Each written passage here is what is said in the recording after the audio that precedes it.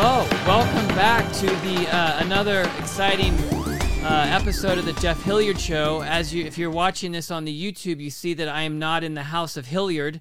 We are in a recording studio with a very talented, brilliant Mr. Lee Miles, which I'm going to get into for a second. But if you're wondering what the hell happened, where have I been? I've been making the greatest music video the world will ever see.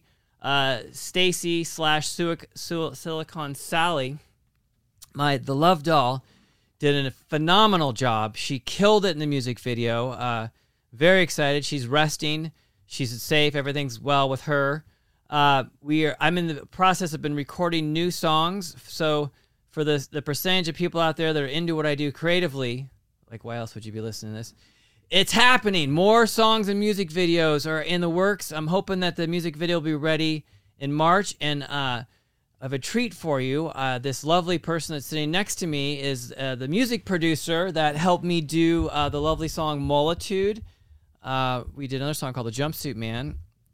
We did the Silicon Wave, which is coming out, the music video you're going to hear. And we have a bunch of more songs that we've recorded, which are unbelievably amazing, because this guy's a brilliant, creative genius. And so someone like me collaborates with someone like that, and then it gets really nice and lovely for the people.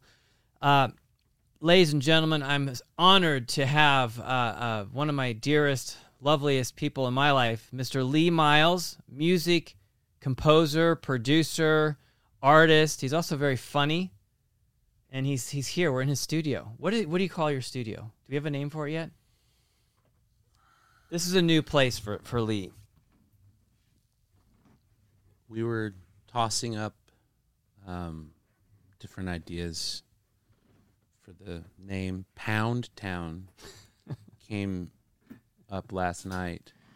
But I'm also working with a really cool group of people from Dallas, Texas, that are part of a company that is called Trinity House.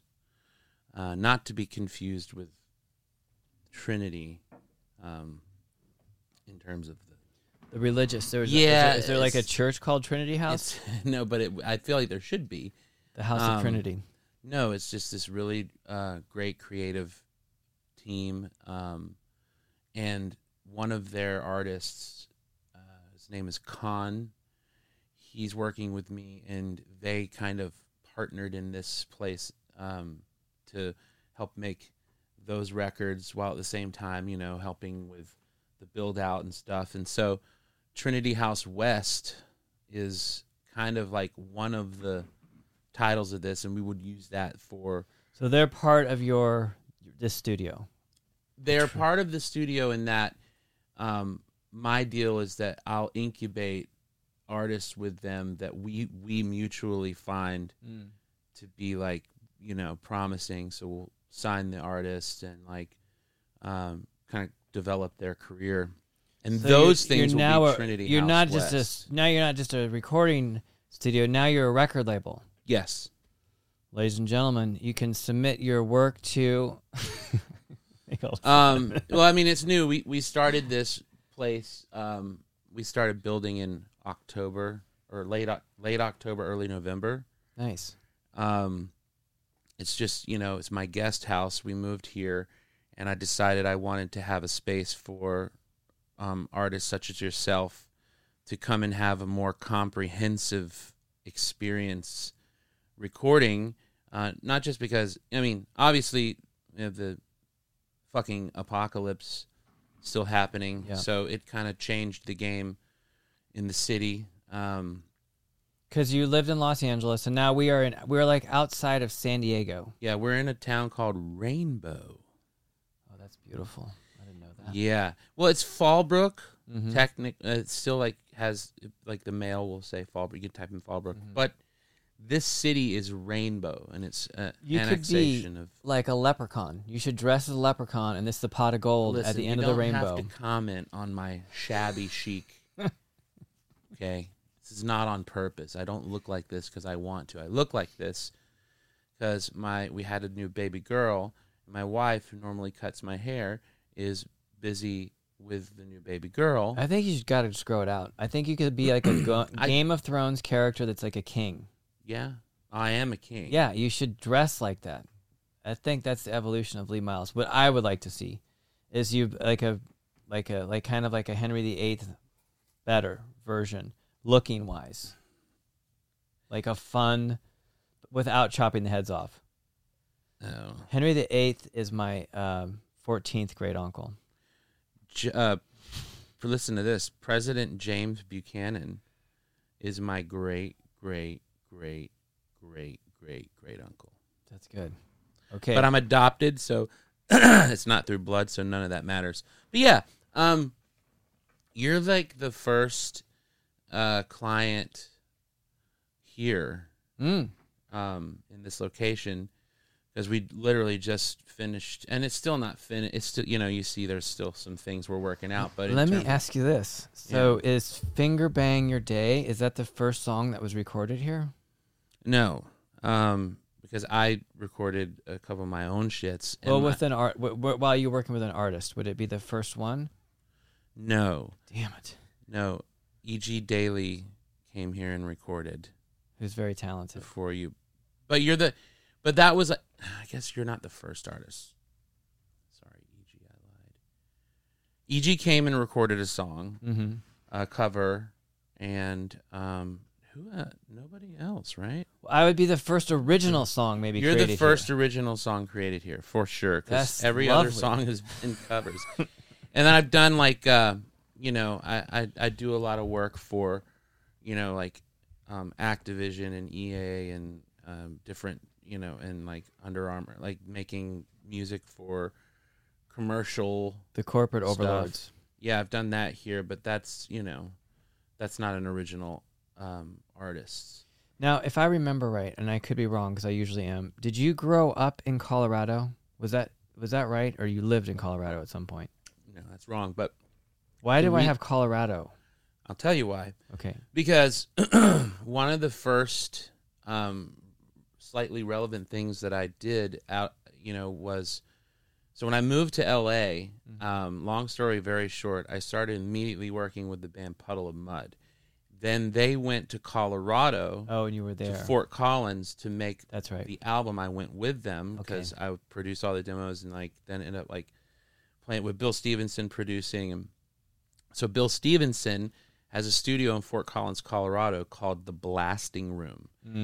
Legendary place, and it's just this crazy story. It'll take me an hour to even get into it. But while I was there recording Puddle of Mudd, there was a young intern there by the name of Johnny Scow who showed me a demo of his band, and they're called Tickle Me Pink. And I was like, you guys are really good. And of course I was nobody, but they thought I was somebody because I came with Puddle, so they were like, this guy, who's, and I, of course, completely embellished myself, and walked with my head back, and, I totally went LA on their bitch asses. Anyway, but I did, I found them to be, really talented, young, good-looking kids, and so I went to their families, and I said, hey, if you guys give me money, not a lot, just enough for me to, really figure out, I want them to come to LA for pre-production. We'll come back to the Blasting Room and we'll make an album. If you do that, if you listen to me right now, I think I can get your band a record deal. So they bit and they flew out to LA. We did 2 weeks of pre-production in the absolute worst conditions you could ever imagine in this tiny little decrepit band. We had 5 people living there. I was in this other shitty, awful band at the time, with working off my iMac with no gear. We were just writing, and it's in the, Hollywood and Vine is, they have those rehearsal spaces in Hollywood and Vine. Yeah. Anyone who's in a band in LA knows that place. It's it's terrifying there. In the back, they had these totally illegal living areas. Underneath us lived a band where the parts end up becoming a band called Foster the People. And it was when it rained. We have video of the rain pouring in all over our gear. Anyway, because the original question is, why is Colorado in my almost? This is the short version. Yes, we did the pre-production. We went back to Fort Collins, Colorado, and we made a record. And we got a record deal with that record through Wind Up Records. Got him over $1 million record deal. And you know, which to me, it was like, we fucking did it. Like, I couldn't believe it. You know, like, the plan worked.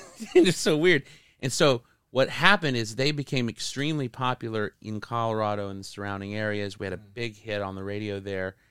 And they're touring with cool bands like, you know, Finch and like whatever. Anyway, that sparked a lot of people to contact me from Denver and Fort Collins. So I started I had like a couple years where I was like the man rock producer. I was going out and doing all these records with, and then I made a song with a couple guys out here, and just made a complete band up out of thin air called "Oh My Stars," which is something my dad used to always say.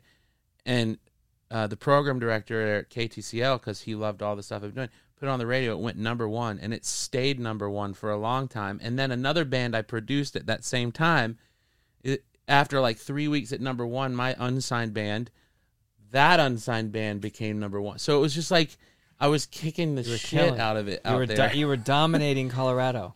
Listen, we were playing, I mean, I played with Weezer out there at a huge festival. We played Not So Silent Night. I played, you know, there was like 5,000 people. There's a video online for a song called Bloody November, where the whole crowd is screaming and like chanting the song. So fun. So I almost made it. And then, you know, as the story goes, rock, you know, was, you know, sort of coughing its last death breath. Sadly. At the time. Yeah. And so it just never kind of crossed the mountains, and we broke up as a band. But that's why Colorado's in your mind. That's why I had it in there. Because I lived outside of Boulder, Colorado, and I remember you'd mentioned I guess you'd lived there for a bit. So I thought maybe that where are you originally from? We're getting to the Lee Miles origin story. Where does this originate? Florida. That's right. Yes. Okay, take me back to where at in Florida? Where at what city? So I was born in Falls Church, Virginia, and adopted at a very young age, 1 year old. Moved to a town called Hilliard, Florida. That's right. Yes, Hilliard. Now I remember this conversation. Yes. And then between Hilliard and Fernandina, which is Amelia Island, and Jacksonville, this little triangle here is where I spent my youth. And what the hell was that like? What's it like being in Hilliard, Florida? It's interesting. I mean, because Hilliard is about 45 minutes from the greater Los Angeles, greater, need more fucking coffee, Jacksonville, which is a very interesting place. Jacksonville is actually it's culturally elevated in terms of the norm in Florida. So where I lived, Hilliard is Hilliard. What do you do on the weekend? Well, you got the accent and everything. After church, you can go to Beach Road Chicken out there in Normandy, and then take the truck out, go mud bogging if it's wet enough. Have some ice cold beer. Good people though. So then, what was your family into? What was you're adopted? It's such a weird thing. So my parents are the greatest example of an unlikely partnership. My mother, a complete Southern belle, through and through, raised by parents who really they managed to create a small empire for their time, through farming and land development and things like this. And then my father, whose parents were born in Pennsylvania, and somehow he ended up in Florida, and they were high school sweethearts. But my dad is like this total northerner from Pennsylvania that has a speech impediment, so he sounds like Forrest Gump, and everyone loves it. Like, when you hear my dad on the phone, it's like you think he's the most Southern person that there ever could be. It's almost like he's playing a joke on you. But you come to find out that his accent is actually directly tied to a speech impediment that he and his father both had. That's amazing. So this is a strange union. And then through the strangest set of circumstances, like we had a carpet store. So my he's a freak genius. He turned our carpet store, half of it, into a house, which on one hand in Hilliard, if you live in a carpet store, they would call it that's the guy that lives in the carpet barn. And they would kind of look down on you until some of my friends walked through the front door of my carpet barn and realized that we lived in a 5-star, like you couldn't believe, imagine a carpet store with, tin all around it. And trucks pulling in with carpet and out, and like you don't see, you live in that thing, yeah. And then you walk in, it's like you go through a portal, because my father's an interior designer as well. He's a crazy. So it was like a live work situation. Yeah, live work from go home. Go figure. That makes your life easy. Yeah, if that's your deal, you just walk to work. Yeah, which is 2 steps into another room. It's kind of like what you have here. That's right. So that was the childhood in the carpet, the 5-star carpet extravaganza. So you always had nice carpet. We always had nice everything, and it's weird because half of me is a spoiled, like total spoiled kid, but then there's another half that somewhere right around 17 years old, my family took an amazingly hard hit and ended up losing pretty much everything. And through a bad partnership and a couple of other really unfortunate things. So it all of a sudden, imagine going from money. I'm like, yeah, whatever. What do we need? Get that, to you can't have an apartment unless you have a job. Then you have to save your money and cover and by the way, you need insurance for that car. Did you know that? Yeah. And by the way, you have to pay taxes.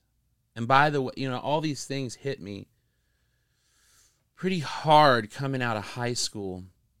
I think it's more difficult to go from having means to being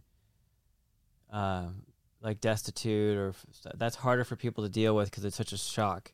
It's a shock. If you've never had money and you've gained wealth and stuff, that's wonderful. Your life continues slowly gets better. But if you go from a place of, I guess you would say, resources. I relate to you. I don't know if I had the same thing. My father lost everything, went from being like things, the future looked good, to we're destitute, figure it out.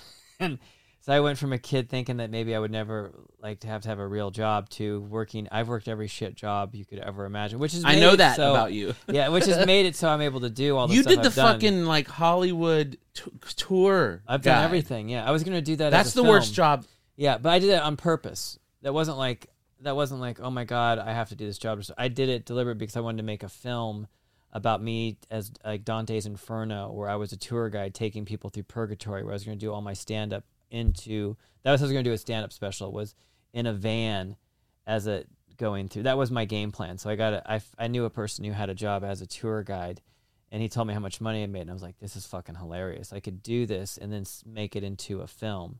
And then while I was Total doing genius. that, and Jeff Hilliard is a genius. Well, everything he fucking touches. So I was becoming the character. I grew my hair out. I gained the weight. And I lived the life of these fucking these characters. It's like being a carny. And then I ended up getting cast in a feature film, that Frankenstein film. So then I cut my hair and I did that. And then I was getting other jobs. So I kind of put that thing on the back burner. Maybe someday I'll figure out how to do it. But so this is fascinating. So how did you know that you had, how did you get into doing music and stuff? Were you always inclined? Oh no, actually, before you tell me this, did you ever get to know your real family, your real parents? Well, because that's a whole thing of being adopted and like. So, first, this is okay. I can just bombard you with 10 questions at once. No, there's a way to answer this altogether because, first of all, being adopted. If you're adopted by really loving people, it's like weird to us that it's weird to people. Yeah. Like, whenever I would say I'm adopted, people would be like, oh my God, you and your brother are adopted? What? It's like, well, yeah, I mean, like, we're adopted. But, so it was never, like, however they revealed it to us, I don't remember ever, I just always knew. It was like, yeah, you know, they didn't fuck and have me. Yeah, but they were your parents. But they're my They parents. raised you, yeah. It's not weird. Yeah. But the idea of not knowing who your biological parents are, it's gotta. Does that? I know who they are, and I met that. So that Like so going through in that process, did you continuation- have like a? How did this all come about? So it all comes You're together. like, let me tell you. Yeah, you fuck. Shut up. Thought this was about me. It is. You guys see what's going on here? Just trying to understand. I'm not that bright. I was a solid C student. There's 30% of a lot of shit I just don't understand. My grandmother wrote a note to my parents, and I still have it, and it's framed, where it goes through like Jared, my brother, likes to do, and and when Lee likes to eat, and whatever, all the little things. P.S. at the bottom: Lee can't sleep without music. I was a year old, You and your brother are of the same biological parents. We were adopted together.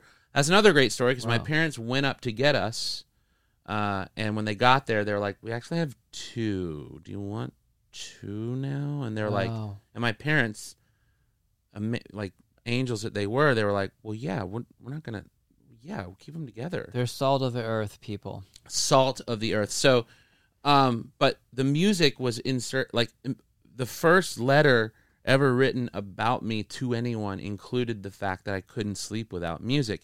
And then it became apparent very early on that I was a ham for attention, and I loved to make people laugh, and I would sing at weddings and funerals or dance. I'd do the talent show, steal the show, whatever. And then, my parents noticed this, and they made sure to, do anything that I want. They would, they had 100-year-old piano that was beautiful but sounded like shit. And I don't know how old I was, like 8 or something. And I was just down there all the time tinkering on it.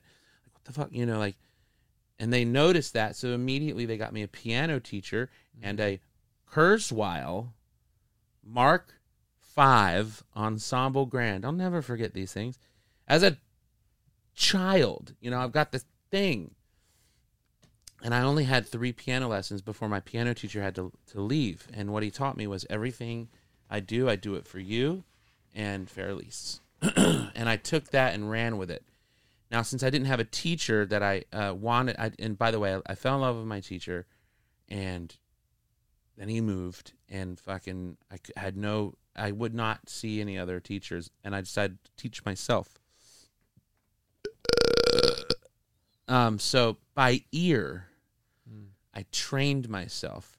Like, what do you mean? Well, my favorite record at the time was, and still one of them is Yanni live at the Acropolis. It's a Greek theater. And I sat down there at my early 9 or 10 years of age, and I listened to, 5 seconds. And I would pause it and search for the notes and kind of go back, listen to that 5 seconds. Listen to that 5 seconds.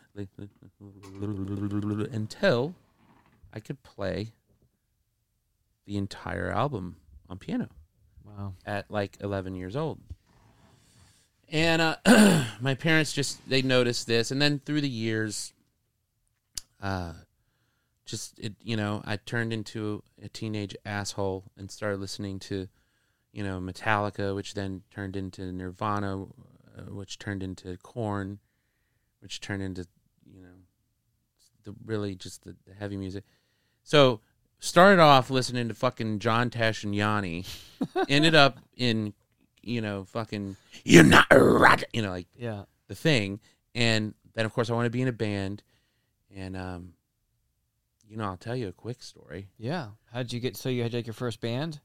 So my father, when I was like 14, bought me my first guitar.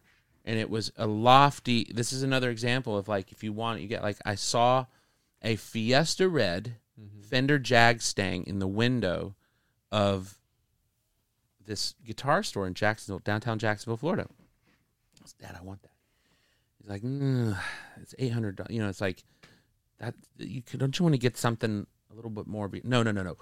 I want that guitar. I was hugely into Nirvana. Like, I was privy to the fact, like, that's the Jag-Stang. That's designed by Kurt Cobain. Like, that's the guitar that I have to have. And by the way, if I have that guitar, I'll be the guy in my group that has that fucking guitar. And there was a guy named Lee Erskine who I still talk to on Facebook. No shit. Yes, Lee Erskine. Anyway, but Lee Lowry, who I don't really talk to, and Lee Erskine. Lee Erskine I was in a shitty band with. He did have a guitar too. He had a guitar as well. I don't remember what guitar. Lee Erskine had some shitty Fender guitar and a little Lee Lowry, god damn it. And then he would loan it to me, and we actually got in a fight when I wouldn't give it back to him. I gave it back to him. But his guitar sucked. You know, his guitar was what a kid in Hilliard would have. It was some fucking, you know, probably it was just, and no wonder I couldn't play guitar with it, because it was just so fucking banged up, and the strings, I didn't know anything. I got this Fender Jag-Stang.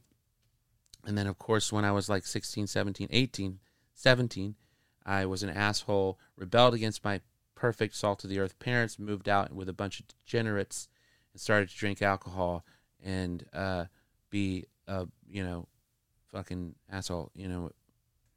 And I sold it. I pawned it to pay rent there, with the promise that I would get it back. Yeah, that's how it always works, right? With the promise. And then all the pawn shops are loaded with the equipment that people are going to buy back. Now imagine this. Like in dreams. my graduation picture, I'm holding this Fender Jag-Stang, and it's soon in my, I fucking pawned it. I pawned it, Jeff. And what happened? Of course, they didn't get my fucking guitar back. And I was like, Dad, you know, desperate at the end of it, like, I'm moving back home. You go get the guitar? And he's like, fuck you. I'm not getting that guitar back. And I regretted this for years because, you know, entering into the world of music and then going, it's like you never really have a lot of extra money. And so anytime I'd have a little spare change, I'd be like, I'm going to find this guitar. And it would be like $8,000. Or it would be, you know, $1,000, but it would get sold. Or, you know, I'd keep looking online or you wouldn't find them at all. And so when I moved out here, I, you know, got together a budget for this place. And part of that budget was, you know, a studio guitar. Because I have some guitars, but so I just said, you know, I'm just going to look. And there, 3 of them were. And there are, you know, $1,500. Kim, will you hand me that right there behind you? So I ordered it, and I called my dad on FaceTime and tearfully told him, Dad, I got it back. I fucking got it back. This is the Fiesta Red Jag-Stang. It's exactly the same guitar. It's not, I mean, it's not the one. I mean, it could be the one. I don't have any idea. This could actually be the one that I sold and pawned, and it just came back to me. But there it is. So the point of that story is, no matter how bad you fuck up in life, right? One day, if you have the opportunity, you can just fix it. Yeah, you can buy it. You can, or just, you know what I mean? I mean, yeah, sure. Thank you, Kim. That's amazing. Okay, so how did you get out of Hilliard? Oh, it was actually really easy with the help of my family. No, so you got did you graduate high school? I graduated high school. Did you go to college? I did not go to college. Fuck that. So you were going like, I'm going to become a rock star? Absolutely. Okay, so then did you come to Los Angeles with that? Not immediately. No, I was in. We actually moved to Gatlinburg for a while and opened a cyber cafe in Gatlinburg. Where's Gatlinburg? Tennessee. Okay. And what was the fascination with Gatlinburg, Tennessee? It's amazing. First of all, it's like this crazy like oasis in the middle of the fucking in the mountain. You know, you're like, it's like, what is this? It's just like Disneyland in the middle of the fucking mountains. And what is there a theme park there or something? Or? There's Dollywood, which is in right. Pigeon Forge. So you have Pigeon Forge, and then you go through the mountain to Gatlinburg, about 15 minutes away. And in Gatlinburg, it's just like, what is this? It's like, where is that? The Smoky Mountain? What is that? What area is that? Is there a mountain forest area? Is this Deliverance Land? It's fucked. It's out.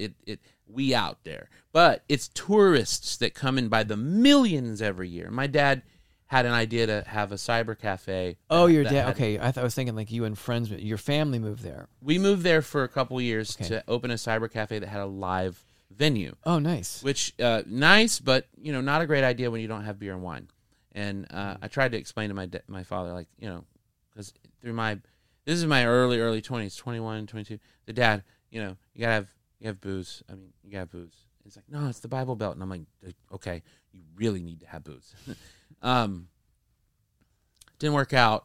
But your question was, how did you get out of Hilliard? We went back to Hilliard. We took all that gear and put it in a club in Hilliard, which was even more ridiculous. Why the fuck? Or to my old band, through an ex or something, like let me know I should audition. So I did. Long story short, I fought for this position. And I got the gig in Orlando. So that was the first thing that happened. Is like I got. Now this you gig. become a professional musician. Now I'm in a signed band, RCA Records, working with a huge producer who would become my mentor. Working with, playing, big shows, Wow. and then This was your college. and then we got dropped. And then, Now, what was your role in the band? Were you a Singer. singer? yeah, always a singer. And you are an incredible singer. I'm so fucking good, Jeff. Yes. Like I am so good at singing. I'm so fucking good at singing. I produce a lot of people. You're joking around, but you are. I'm not joking. You're really brilliant. I'm hardly joking. Yeah, he's effortlessly.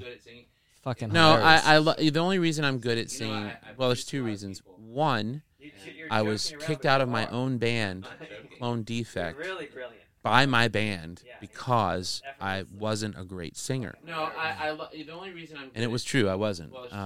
I was pitchy and didn't have control, and like it kind of was hard to watch live.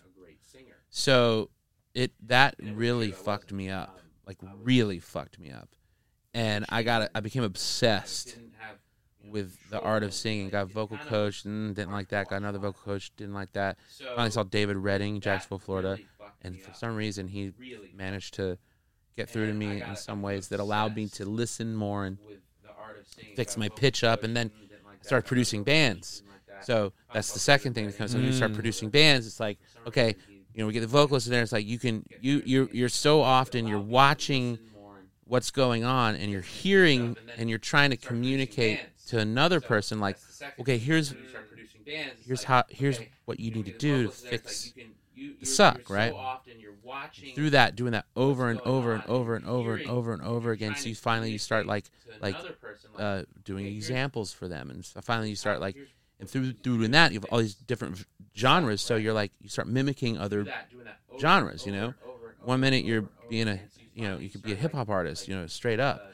The other minute you could be a total country star, learning how to do it. You're like, Yeah. you. So you would mimic so the singer could learn it. You would do a version of it. It morphed into that. So wow. So that combined with also always hearing pitch correction, always tuning every guitar, always everything in tune. My brain, it slowly fixed itself. Mm. When we do vocals, I explain to you like what it really is like all these it's the same thing as if you have plugged in an Ethernet cable and you're trying to send files to your computer, which it's going to be really, really fast, right? Unless you're sending a massive, multi-terabyte project, and it's going to take some time. It's going to be funky. Same thing with your brain, like you have.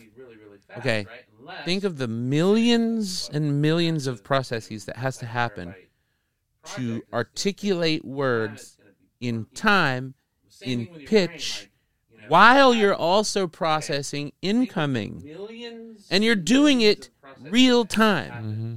Like the art of singing in the studio is truly no computer can fucking. It's like it always blows my mind. It's like you gotta reconnect and broaden your bandwidth. You gotta learn how to paradiddle your brain waves. Like while you're listening to the track, you also have to listen to yourself, and that's like playing 2 beats on the drums at one time. But you also have to know the fucking lyrics. But you also have to be aware of your tone. But you also have to be aware of your volume. But you also have to be aware of it. It's like it's no joke. So the only way to really To be good at something, man. and like honestly, some people let's say a lot of people there's a threshold to it, but some people have a brain that's wired in a way where they can accelerate quicker than others. Like there's certain people who just fucking have that wiring already sorted through whatever, you know. I mean, you hear stories about, am I talking too much? I don't care. Fuck you. That's what we're here for, goddammit. You hear stories about people, like there's a guy who got in a car accident, I forget where, he got in a car accident, was in a coma, and then he got out of his coma and he could play piano. I've heard these stories where there's someone they had all of a sudden they had a music ability from a tragic event. Like what? How does that happen? It's proving the point. Yeah, because there's no way that you like. There's no person who is just going to be like, without downloading it into your fucking spine through Matrix. To play piano. Piano is probably the single hardest instrument to learn and master. Why? It's everything all at once through your phalange. It's multiple rhythms happening at once through your phalange, and it's like it's very difficult to wake up and not just be able to play piano, but understand the instrument and play psychotically good. Proves that there's a brain. There's a brain. The physicality of your brain has something to do with musicality. Like you understand music. You understand what a little bit. You do. No, you actually understand music. You understand music. You understand what you like about music, and you also understand the effect it can have on people. But your work is on finding ways to wire your brain into being able to process in and out quicker. Because when you sing songs, you can see the tracks slipping off, and it's not because maybe you don't have it in there. It's because the literal wiring of your brain is clogged at that point. So we got to find ways to figuring it out, new synapses and plug in broaden the bandwidth. You know, I would say, I believe that maybe like sending it on a mushroom trip or ayahuasca or and I know that sounds like ridiculous, but I'll bet that can open pathways for people in the brain, definitely for perception and for broadening bandwidth. Neural pathways. Yeah. Well, the one thing I personally love about doing these songs and making these videos, and it started out obviously stages, but like I first did like stand up, and I also was involved in Second City doing sketches, but it was the challenge of putting all of these skills into doing something that is really difficult. For me, the challenge of making one of these songs, all the pieces to figure, I had to learn out what the fuck a hook was. You know, I had to learn how to write lyrics that fit into the math of it. Then had to learn how to try to sing the damn song. Then learn how to like come up with the concepts, and then the video, then the art direction, and then the editing of the video, and the executing of that, and the producing of this, and the getting people involved in it. All of these things going on is why it's so much fun. because then it's such a challenge and to do something that anyone would give a shit about. But the best part about all of this adventure that I've been on doing all this stuff is all of the brilliantly talented, fascinating people that come to the party with such diverse skills. And it is my favorite thing to do is in the recording studio, working with someone like yourself who's this brilliantly talented artist that can play all these different instruments and express himself musically. I have very limited music skill. I can play the guitar a little bit. I can fuck around the piano a little bit. I can almost sing. I can sometimes get pitched. And I can do all this stuff, which is work for me, which I'm fascinated with, which is why it's so much fun because but then to go into and work with these brilliant people, which then able to use me as an instrument to help get a sound and a thing. It is the best thing in life. If you're out there listening and you're trying to figure out stuff to do and you're a creative person, there's all these steps involved in doing stuff. But to actually have the ability to participate in doing this stuff with other people who have dedicated their entire life to learning a craft and a skill and it is the one most joyful thing in my life is putting this stuff together and seeing the whole an idea go all the way to a finished product, and sometimes not knowing how to get there. And it's exciting to find other people add things in and put stuff in there, and then you end up in this beautiful place that you didn't even to making something. So instead of being fixated on bullshit in life about being, to me, to take all of my life energy of whatever I do to make these like creative things that some people may never see or care about. Well, this next one is gonna. But it truly is like it is so fascinating. The part of life is the journey to be in the room and work with someone. Like it's fascinating to watch you, and it's so much fun doing this and putting these songs together. And it is like the coolest fucking thing ever. But also to see how somebody has taught themselves how to learn how to play piano, worked really hard to figure out how to sort out the vocal thing, to figure out yourself, and then it's really fucking cool, And then so how did you get from learning? You said you had a mentor and he was showing you how to do like, because it's not just like being a music producer and a songwriter isn't just you go into a room and you go, I like this, I don't like this. There's so much fucking stuff going on.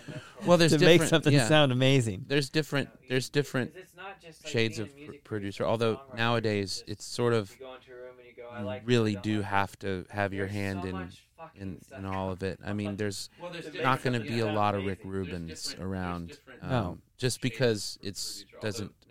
Just a tastemaker guy that's like. I mean, Rick Rubin's very, very special, and his opinion is, remarkably accurate in terms of what people are going to respond to, and that's been proven. But at the same time, if you have bands like Tom Petty and the Heartbreakers coming in, it's like you almost, how are you going to fuck it up? It's Petty. He's not going to let you fuck it up. Anyway, but you also think it's funny if Tom Petty was on American Idol and you didn't know who Tom Petty was, and he would he make it to? Oh, so that's a whole conversation. That's a whole conversation. Jeff. I mean, but like his uniqueness. I mean, like what you a phenomenon. have to understand the amalgamate of, like, it's the same thing with Dylan. Like, there's a specific soup that you have to concoct in order to make it in with any right. It doesn't matter. Like, there are people out there that are so fucking talented, they'll never make it because they didn't open the right doors or they didn't step on the right stage at the right time. Yeah. And they didn't have, the coffers filled at the right time. They didn't have the momentum and we're talking about degrees of which, like, it could have turned over or not, like, right then. It's the difference between life and death, right? So a person like Tom Petty on American Idol, well, okay, did he sing good that day, and what song did he sing, and who in the judge panel saw that could be something? Although American Idol is much more about a vocal competition. Yeah, this weird karaoke. It's not really a songwriter's competition, is it? So, but also a unique singer. Like But- a very unique, like Neil Young. How is Neil Young doing a cover? I don't know. Those. I really wish there was like kind of a competition that would go more into songwriting, Into the artistry, all of the whole package. There was a hip hop show we watched. I watched with my girlfriend. That was kind of the flow. The one with the D Smoke, was it? Or, fuck yeah, yeah. That guy was that. What is it called? I wish we had like our own little Jamie that could pull it up. The That's- flow, something. The Hustle flow. and Flow. I don't know what it was, but that was a fun Hustle show. and Flow. I That think was- maybe. I don't know what it was. Or that's how there's a thing. People out there know it. That go to Netflix and look up like Hustle and Flow. It's a competition for hip hop artists, but it's like everything I ever wanted. The way they're so brutal. Like the thing about The Voice and American Idol is just like, give me a fucking break. All right, Katy Perry sitting there like, I love this art. It's like, no, you don't. You don't fucking love that artist. This fits a fucking demographic that you need to fill, that your producers have told you about. This is boring. But then you have great singers, and they rise to the top, and it's a really cool thing. But don't you wish in American Idol, like Simon was almost there, but if American Idol would be like, a guy would be like, get the fuck out of here. What are you guys doing? Like, why is this guy on my show right now? But they're not. They have these kid gloves. It's just so annoying. Anyway. Well, wasn't he he was kind of mean on the show, right? Simon was. Yeah. He was like I wish kinda it was funny. more brutally I just like honest. I love the humor of him with like the tight shirt and the man tits and like this like character who's like, what has this guy done that he's is he a singer? I don't know anything about Simon Cowell. I just thought the show was So back to your question, ridiculous. my mentor into production, because your question I think was like, how did Your evolution into I didn't want to be a producer, and this guy Tony Battaglia told me, he's like, you're not gonna. He was brutal, man. I had some brutal times with him because I did after the band that where I replaced the dead singer broke up. I wasn't ready to give up. I was sad. It was like that was my shot, so I just want to stay down there and work for him as like a paid intern. When I say paid, I mean like paid. Like fed? I don't know. I stayed in his house. I accepted a lot of abuse, but in turn, I was introduced to a lot of great ideas. So no matter how much I was bummed out at the way he treated me and my colleagues at the time, the fact is, in studying the way he treated songwriting and vocals, you have like Shinedown come in, and I was there when they recorded a lot of those songs for that first record and the second record I played bass on. I was able to watch Tony truly find the power in the essence of the song and enhance it. Like, and it was me watching him, as brutalized as I was. I always will tell people that this guy taught me how to pay attention to the right shit and how to be brutally honest. So I knew how I wanted to talk to my artists based on watching how he talked to his artists and myself, knowing like I could do without that. I can find a way to communicate the same brutal honesty while making the person understand that I'm on your team and I'm here with like love and support rather than him, which he would just stand up and be like, quit your fucking life. He would say the worst shit to me. I remember one of the first sessions I did with Tony for that band, and I came in and I didn't perform very well. And I just will never forget those fucking screams coming over the cans like, you made me leave my fucking house for this. You're a fucking fat pile of shit. Oh I don't even know why we hired this guy. Talking to the bands in the room. Wow. Why the fuck are we destroying our band? And I'm sitting in the other room, just tears. Like I fucking blew it. I blew it. But you know what? I came back in 2 weeks and I killed it. So, Well, you probably couldn't do that today. I don't know if No, they don't I allow don't that. know. They don't allow that kind of tough love and developing. so my transition into being a producer happened. Coming out of there, I moved to LA because I felt like I had used up all my like love in Florida, and I wanted away from these people. And I went to LA because I wanted to be a rock star or an actor or I don't know. I really still didn't even want to be a producer. I still wanted. I had the dream, and but since I had been doing some producing and I did the Red Jumpsuit Apparatus's first real demo and record with another really great guy in Jacksonville named Daryl Finnegar, and who I think he's still making records. I think it just kind of I kept getting called in to, and then the whole thing with Tickle Me Pink, which actually kind of put a stamp of like, okay, you are a real skills. Yeah, like you when you say like, if you throw this ball at this time in that direction, this will happen, and it happens. Yeah. But then there was a big tragedy with that band too. So I don't know, man. It's just, and then there's a whole network of, smart moves and horrible failures and wasted time and seized opportunities, people, love, loss that goes into the soup of where I'm at now.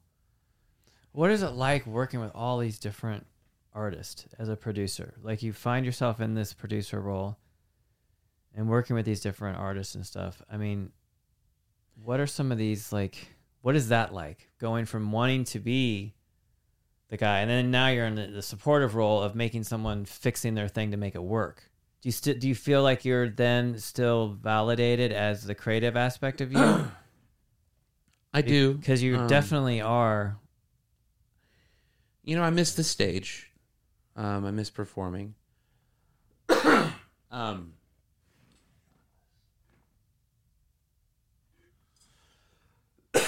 Something in my throat. Do we need water Just for you? cut that, Cough Kim. or drink? What do we need? I miss the stage. Sorry. You can cut that. We don't have to cut the thing. No. You Oh, can no, just no. yeah. No, I meant like... There we have editing software. It's amazing. Actually, don't cut it. You want some water? Let people hear. Yes, Kim. Kim, can we get some water? Kim is the greatest. I really like Kim. Yeah, You did well with Kim. Kim is the new She is... the new diversity hire intern producer, social media manager, all hands on deck. She is very, very impressive. She's an amazing person. My girlfriend's cousin's friend. I luckily was able to through my girlfriend's then like this, introduced me to Kim, and she has a great sense of humor, and she wanted to participate in and helping me get my nonsense out there. But she's talented. Kim, how old are you? 30, 29, 21? The off-grammar interview. What I want to say. What I want to say is, it's that drive and interest in. You have to. We were talking about this last night. You have to invest in yourself, and part of investing in yourself is working with people who you admire or enjoy or are inspired by. And I think it's just so great when you see people figure that out. I don't know, whatever you guys did to figure it out. Well, I think the great thing about Kim's opportunity to participate in this is she has something to laugh at to make herself feel better about her current life situation. I still think you should be like on every podcast. It's like make the whole show about Kim. We just turn the camera But on. it makes sense. I used she to could be. I could have her co-host some podcast. I was obsessed with Howard Stern for a long time, like everyone else. But one of my favorite things about Stern was the story of him and Robin, how that relationship developed, because Robin was the weather girl or the traffic girl, one of the two, and he kept going off script and like talking to her, and it pissed off the network because he wasn't supposed to do it, but he didn't give a fuck because he liked her. Yeah, and people saw that. and people like to see people like who are having fun. Yeah, You know, like, that's the thing in life. People want to have fun in life, right? So I don't want to stray. I think I was trying to say. So we're going back, working with these different artists, not being, and you were missed being on the stage performing, and then you were having a choking fit, and then we. Yeah, misperforming. There is a part of me that mourns the limelight, because I mean I'm 40 now, I have 3 kids, beautiful family, live in this amazing place, and you know there's part of me that's like accepted that those days are gone, and when I don't mean I'll never perform again, but just not like I did. It's a lot to mourn when you get there, because you know, and that could I don't know, who the fuck knows, I don't even know, I could be 50 years old out on the road, but it's not likely. Driving from shitty situation to shitty situation. Like I was telling you about stand up, like I know I'm gonna do it, but I'm not fucking, I'm sorry to all the hardworking comics out there. You guys are great. You guys are, your craft is amazing because you work so hard, but I'm not doing it. I'm not driving to fucking 4 comedy clubs a night just to like the show at a bowling fucking alley. like sit there and wait for somebody to bump me, and then I could go on and fucking tell my same story. I'm not doing it. But yeah. Lord have mercy on my soul, my fat soul. So you still have done, like, you had like your band like Super Naked. You were doing like a fun band, which I swear Super Naked's still there. It's a comedy rock band, and you still put out like, you're just still doing like your own songs and stuff for fun. Yeah, Super Naked. I do that every once in a while. I get Lemmy. I do that every once in a while. And people who want to follow that do, and people who don't. I got a podcast, Hardly Joking. Yes. Which I'm going to reboot 100%. You did it for a bit, and then you got busy. Yeah, just fucking. That's the thing that couldn't do it. Like I got busy, and like I even have a couple of recorded episodes that never aired. I got busy. I was in and like want to pay for it because there was like $150 a year that I literally was just like, I don't have any podcasts. I'm not gonna pay for it right now. It just and I probably should have just done more due diligence. But like I miss performing a lot, but I'm very thankful that people trust me to help them with their art, and that people are inspired by what I do, and Well, you're very talented. We should tell them how we met each other. Well, we were at this massive swinger orgy, and I saw Jeff across the room. He was wearing a leotard, and he had a black eye, and I thought that was peculiar. And then we ended up gathering around the same group of people that were fucking each other, and we kind of looked at each other, and it was like, I think I looked at you, and I was like, should we like, maybe like we could have been related or something? No, like should we join in? None of this happened, by the way. I'm just yeah, you can't even joke anymore, because that's how it happened. Now that we met each other was at some swinger. I've never. What's funny is I have never even been to a swinger event. Me either. I've never even been to any goddamn anything. It's crazy. That's the sad thing, is that all the crazy videos and songs and videos in real life, I'm really boring. No, that's the best. That's the best part of it. That's the comedy of life, the universe. Jay Davis came to me and he said, "There's this," because Jay is always, he's just targeting the best of the best, and he always lands his eye on the most unique talent in the city. And he came to me with The Good Life, and he showed he showed it to me. And the same day that I saw it, because I was like, "Holy fuck!" Like it blew my mind. Like everybody else, I was like, "Who is this?" And like, what? And he's like, "Dude, I'm gonna go meet him right now. Come, I'm going to pick you up." I said, "Fuck yes, I want to meet this guy." So immediately I hopped in Jay Davis's car, and we went down and we hung out, and the rest is history, man. Went to the whiskey, and then we hung out. Yeah. And Jay was like, he's the most brilliant music producer. And that's the thing.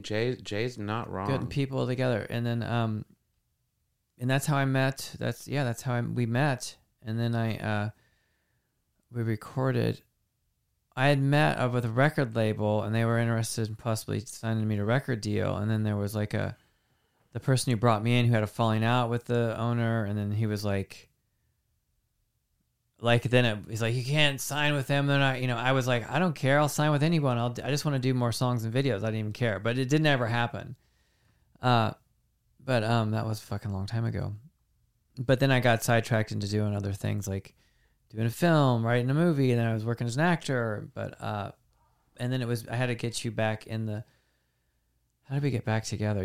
I'm always trying to pitch you to work together. I went on, I was always trying to find a producer, because the other brilliant producer I worked with, Cal Mormon, who's a genius, he was very busy working with legitimate massive artists and stuff, and doing like but then he's kind of been burnt out. He's like taking a year off.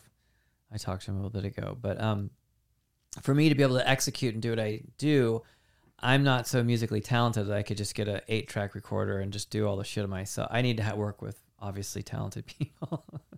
Man, but it gets done, and it gets done. We got to do level. it. We did Multitude, which was hilarious. Yeah, I didn't realize that thing has like 150, 100. There's people who liked it. Yeah, it's a lot of work getting people to even pay attention to it. But that was funny. That was like an attempt to do like a Post Malone type of auto-tuned sound that is now, which I didn't understand, which I think is hilarious. But that was the and we kind of have that coming up too in another song that we're about to finish, the Shame Shag. Yeah, that's going to come out at some point. Then Silicone Wave, which is going to be coming That's out. gonna fuck it. That's, guys, I'm calling it right now. Silicone Wave. Fucking buckle up, man. Jeff Hilliard is going balls deep in this game, okay? Fucking the return of the absurd. Oh my God. Coming right up. Yeah, there's a bunch. I hope we'll do a lot more song ideas and music videos I want to make. And so it's cool that people are even into it, I mean, I'd probably still be doing it if it wasn't, just because it's fun to make myself and my friends laugh. It's a very expensive hobby. Fuck it, man. You only live once, right? That's what they're saying, right? You only live once, and it's short. So what are you going to spend the money on? What are you I want to have great memories. I do. Some of the greatest memories of my life are been in a recording studio, figuring out the lyrics for a song, putting a song coming together, dude, making a music video, the whole thing. Or you could have bought a Rolex. Yeah, I know. I'm sorry, man. No fucking watch is cool or pretty enough to spend that kind of money on it. Fuck you. I know somebody out there has a Rolex, and they're like, fuck you. No, you don't get. No, I don't want to be in the club. I don't want to be in the club. Right. I don't want your fucking Rolexes. A watch? Yeah. Well, I mean, you know what you could do with 50 grand, you That's fuck? Right. For a watch. What time is it? Hey, Siri, what time is it? Figuring it out. No, I don't need a fucking watch, and if I did, I'll pay $500. Okay, $500. Yeah, that's the collector. But yes, that's right. You should give your money to creative people to make stuff. Hopefully, I don't know, but yeah, think about that though. 50 grand. Yeah, it's a lot of money. What are you gonna do? Buy a watch? No, you're gonna spend it enjoying your life, creating or. Well, not maybe everyone's a creative person. Yeah, but even if you're not a creative person, there's so much that can be done. I mean, just parked in think some of your asset. experience. Like, what do you want to do? I mean, even if you're not the one creating, go find someone that inspires you and get creating with them. Yeah, get people that have resources. Well, yeah, and then give money to creative people to make things. Make it happen. Well, we live in a society that I don't think it naturally. Well, that's always been the arts. We've always had patrons. We've had like kings and stuff that have understood arts and stuff. You'd hope that our society, like the very wealthy people, see the necessity for arts and stuff. It'd be cool if we had more of a culture of societies and like cities and communities recognizing creative people and giving them resources to do stuff. I think it's going to evolve that way because I think there's going to be a lot less people having jobs and menial jobs and stuff, and you got to give people for stuff to do. I hope that society will evolve into more of a artistic expression and get. I really believe that what can help a lot of people with mental health issues and all sorts of things is learning different ways to creatively express themselves with, teaching people different ways of like humor. And like I got sober 16 years ago, and I've witnessed and I've seen a lot of people that got sober and they went to rehab and then they got into painting and doing something, and they ended up becoming these like beautiful, amazing artists that have made, not that every single person that needs to be doing art, but I think it would help save a lot of people a lot of frustration. I think it would actually make there less violence in the world, less domestic abuse. I think it makes the world a much more beautiful and rich place if we had a culture that was more into fostering creativity to help deal with people that have to work through, I know in school they defunded, they took the arts out of the school, to have the opportunity even like to recognize that you have artistic skills and someone's able to get an instrument to them, or they were able to give them lessons, and you know what I mean? Like a lot of people they're talented that'll never ever pursue that because they've taught, like, if you pursue the world of an artist, you're going to live in and out of your car, you're going to have financial nightmare, you're going to be working all these terrible jobs, which I've done all of that. True.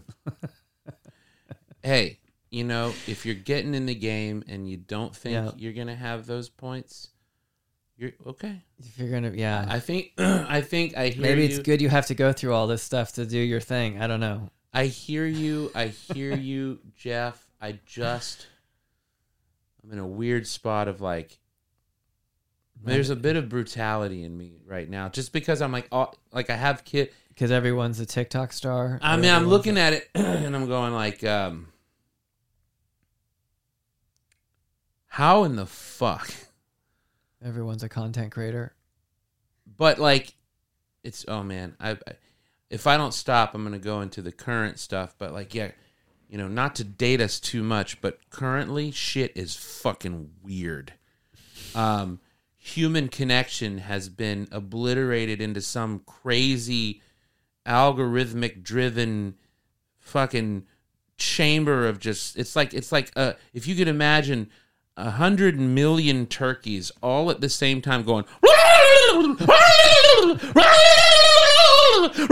at the same time they're also babies in there and they're like a million of them at the same time. It's a lot. And it's like, and you're just sitting there and you're like, this was one of the things that was so hard through the pandemic. Sorry to date us, but pandemic, it's like, it was hard because I so desperately did not want to be a part of that clucking. So I didn't want to say anything.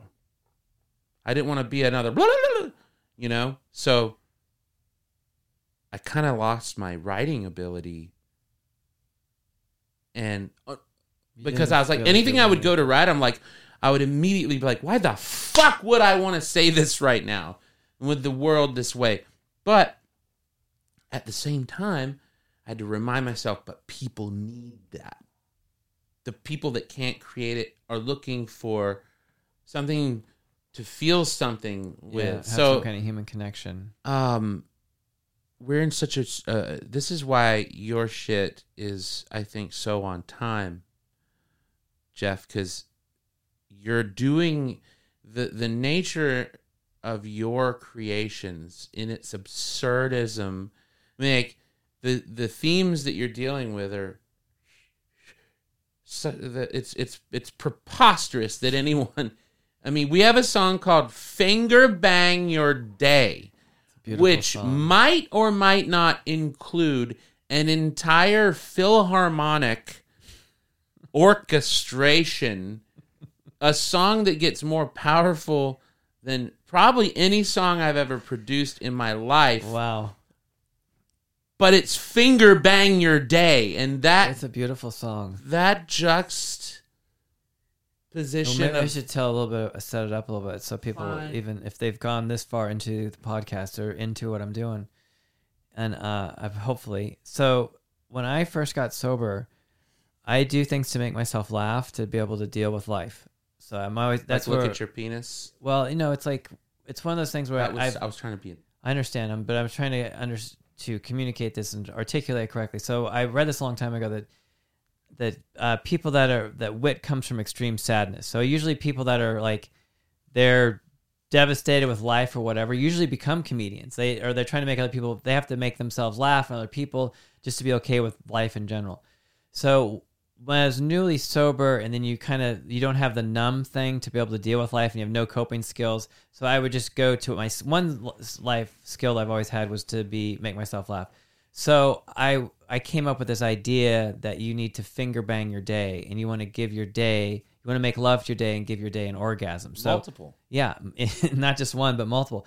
So that was the joke for me to make myself laugh, to be able to get to do life and stuff, was that I gotta be motivated. I get out there and finger bang my day, just because the word it just sounds so funny and it's so silly and stupid.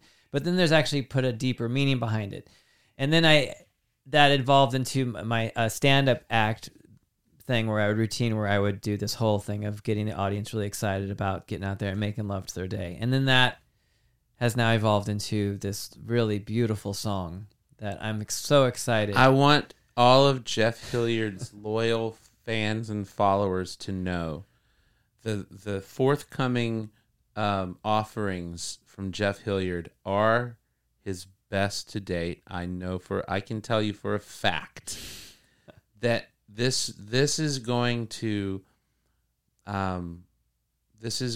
alter everyone's perception of reality as we know it. It's like going to be an audio trip. I'm honored to be a part of it. I'm honored to be a part of your podcast. I swear, Jeff, that they will paint paintings of you like that. I really want someone, though, that one photo, Kim, that you had up, it looks like Vigo from Ghostbusters 2. I fucking so badly now after I realize that, I want you to be Vigo. I think Vigo never had a voice. Listen, Vigo in Ghostbusters 2, he was in a fucking painting, and he's just wanting to wake up and get out of the painting so he can fuck shit up again. He's like just trying to get out of a painting, really, and he never got to explain his situation at all. So maybe you should tell his story. I have to even. He could have been on a search, right, for the stuck there for the rest of eternity. Yeah, we have some really beautiful completed songs and songs that are almost completed, and there's the music video coming out. We shot. It's very, very. I think it's really good. I'm very excited about it, and then the future ones that are planned that are going to happen and they're going to be executed. And it is so much fun, and I hope that they find a home and there's an audience, and people are into the new the new offerings. Oh, it's a gratitude to give back to life all the the wonderful that's been so freely given to me, and so let me. So we should probably start wrapping up this wonderful newest edition of the podcast. Is there anything that we should talk about going on with you currently that you want to talk about? We have your new studio, so if you're a brilliant artist and you have fucking the goods, you should, if you get lucky enough to work with Lee Miles, you had you're currently you're nominated for a Grammy. Technically, that's incredible. Can you tell us about that? We talk about anything about that sort of stuff? Yeah, I made a song with Tiffany Haddish. It's a version of Hava Nagila that then got remixed by Just Blaze, who I've always been a fan of, but who I'm disappointed with, to be honest with you, in terms of the way that he, or his team, maybe not him, but it was kind of a weird situation. We'll just say that my instinct to not send my masters to other producers is now re-heightened. Because you just never know. And especially if you're swimming upstream, I mean, there's a stream going a certain direction, and you got to remember that. Like, anyway, I'm very thankful for Tiffany Haddish, and we did the theme song to Kids Say the Darndest Things, and we have a new season coming up on CBS, so I'm so thankful and grateful to her. And we have a comedy album that we're about 6 songs in on, and we're trying to get in the fucking studio and finish that.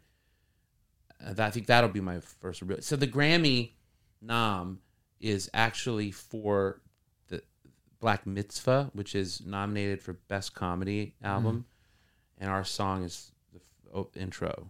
So that's how I'm technically nominated. And that you can look. Like, the rules, but it's not something that, like, I'd rather not boast it, only because it's like, it's the beginning of a comedy album. It's kind of gotten mangled a little bit in ways that I wouldn't have even taken credit for. But it's got my instrumentation, it's got my vocals, it's got my production, but it went through a filter. My new comedy album with Tiffany is going to be. You played me some of the songs, and they're fucking brilliant. It's gonna be. I mean, wow. I think she will win a Grammy for that record, and then I will be fully Grammy nominated. What's it like? I mean, I'm a fan of her. She's hilarious. Word winning, fucking Grammy, huh? She's hilarious. How did it come about working with her, and what was that experience like? Jay fucking Davis. Jay Davis called me with her on the phone out of the blue, and. My wife Jacqueline is such a big fan, and she was just looking for somebody, and Jay was doing his thing. Like, you got to work with this guy. He's the best. He's the greatest. Jay, we love Jay. And then Jay are the best. And so Tiffany came into the studio with me and my music partner Tal Ram, who's incredibly, and like my secret weapon for sure. And we just made Hava Nagila, and then through that. It was actually because of the way that the thing went down with Hava Nagila that Tiffany wanted to continue working with me so as to, like, kind of clean up for that, A, and B, she believed in my vision for her, and I think she still does. And she's she's what you always sort of dream of working with as a producer, working with an A-list artist, because she's so calming and she's so real. And you can tell in an instant why she's made it where she's made it. When you sit down and you talk to her, or even if you just listen to her talking to somebody in the room, you really quickly go, there's a thing there that's just like, it's like a vibe or like just an expression. Everything that she's saying, it's like, it makes sense. When you're on fire like that. Yeah, she seems to get the joke of life. Yes, and she doesn't take herself too seriously. Of course not. And why would you if you're... But yeah, that's what I gather. Just from seeing interviews with her and stuff, I figured that would be obviously what's going on. But the music, the songs you played for me were fucking really good. Yeah, they're really good. They're some of my best work, and I'm hoping that'll get done this year. Excited about that. I'm excited to be a father. You just have a new baby. I mean, I'm excited and terrified. My wife and I are trying to find a balance. It's like, right now, like, we're in here and doing this, and it's pretty funny. She's in there with the kids. Calling Lee on the phone, and you hear in the background, it's always like, it sounds obviously probably more... It's like fucking Normandy. It's like you're in the middle. It's a war zone of just kids just... Shut the fuck up! It is beyond anything. It is so funny. You played for me a couple of his songs, major songs. Yeah. Which is pretty fucking. He is the most brilliant 2-year-old rock star. I think the only one that no one knows about at this point. I mean, that kid's future. This kid's going to be a superstar. Yeah. He's got a piercing scream that is I'll give you a taste. My son recorded this just before turning 2, so he was. So he was not even 2. He's 1 year old, and he has 2 songs that he's recorded. One of them is called "I Love My Mommy," and the other one that I'm going to give you a taste of is called "I Don't Love You Right Now," and that song is also about his mommy. Here first, folks. Yeah. So my wife was really having a hard time with him, and she said, "You know what? I don't love you right now. I love you, but I don't love you right now." And he's a sponge. He was like, "I don't love you right now.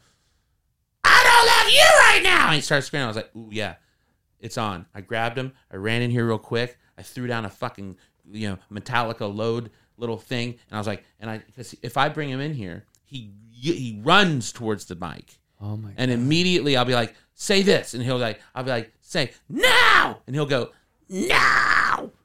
And I'll just do this. Wow. So this is what comes out.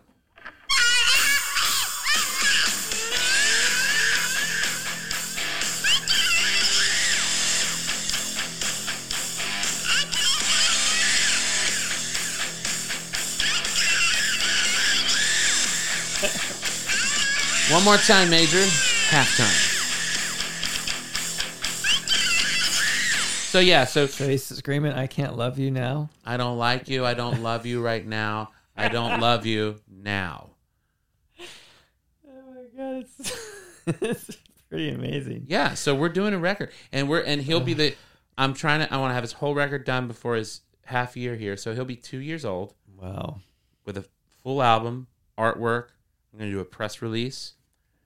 I'm going to be like, "Fuck you, Michael Jackson." Everyone's like, "Michael Jackson was so young when he started." My kid's starting now. He's going to have, there will be hip hop tracks.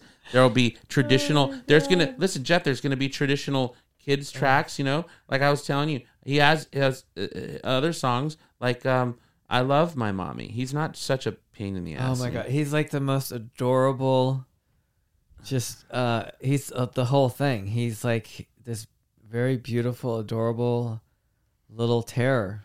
Yeah. He came in here and he turned off the power. He just walked right in and just turned off. Here he is singing "I Love My Mommy." Say na na na. Wait, that's not it. That's not fucking it. That's me telling him. Oh, here's an example. Here's an example of me warming him up. Say na na na na na. Na na na na na. Na na na na na. Na na na. Do do do do do do do do. Say pop pop da. Pop da. You want some mine? Yeah. You want to say? So he's really he's like, and then he's singing, and then he's like, "I love mommy. She from Freddy. Poo poo poo. She makes me happy. Poo poo poo. I want to kiss her. I love my mommy." Oh my God, it's adorable. Anyways, Jeff. That's what amazing. That's what I'm most excited about is our record. Yeah, this is I am too. This is going to be massive. Yeah. I think your kid's going to, before he's even 4 years old, he's going to be a YouTube superstar, everything. You guys Grammy winning, award-winning artist made. You heard it here, folks. I'm calling it out. The youngest ever Grammy award-winning artist. That would be the best.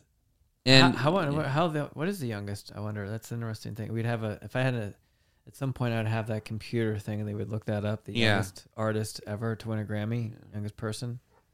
You could do it. Doesn't matter. But wow, this is exciting. There's a lot of exciting stuff coming out of here. Yes. Wow. And there's more to come. We have several projects gearing up. Like I said, Trinity House West, I think is what we're going with right now. At least because otherwise it's like, it's my house. And I really don't want to open this up to the public.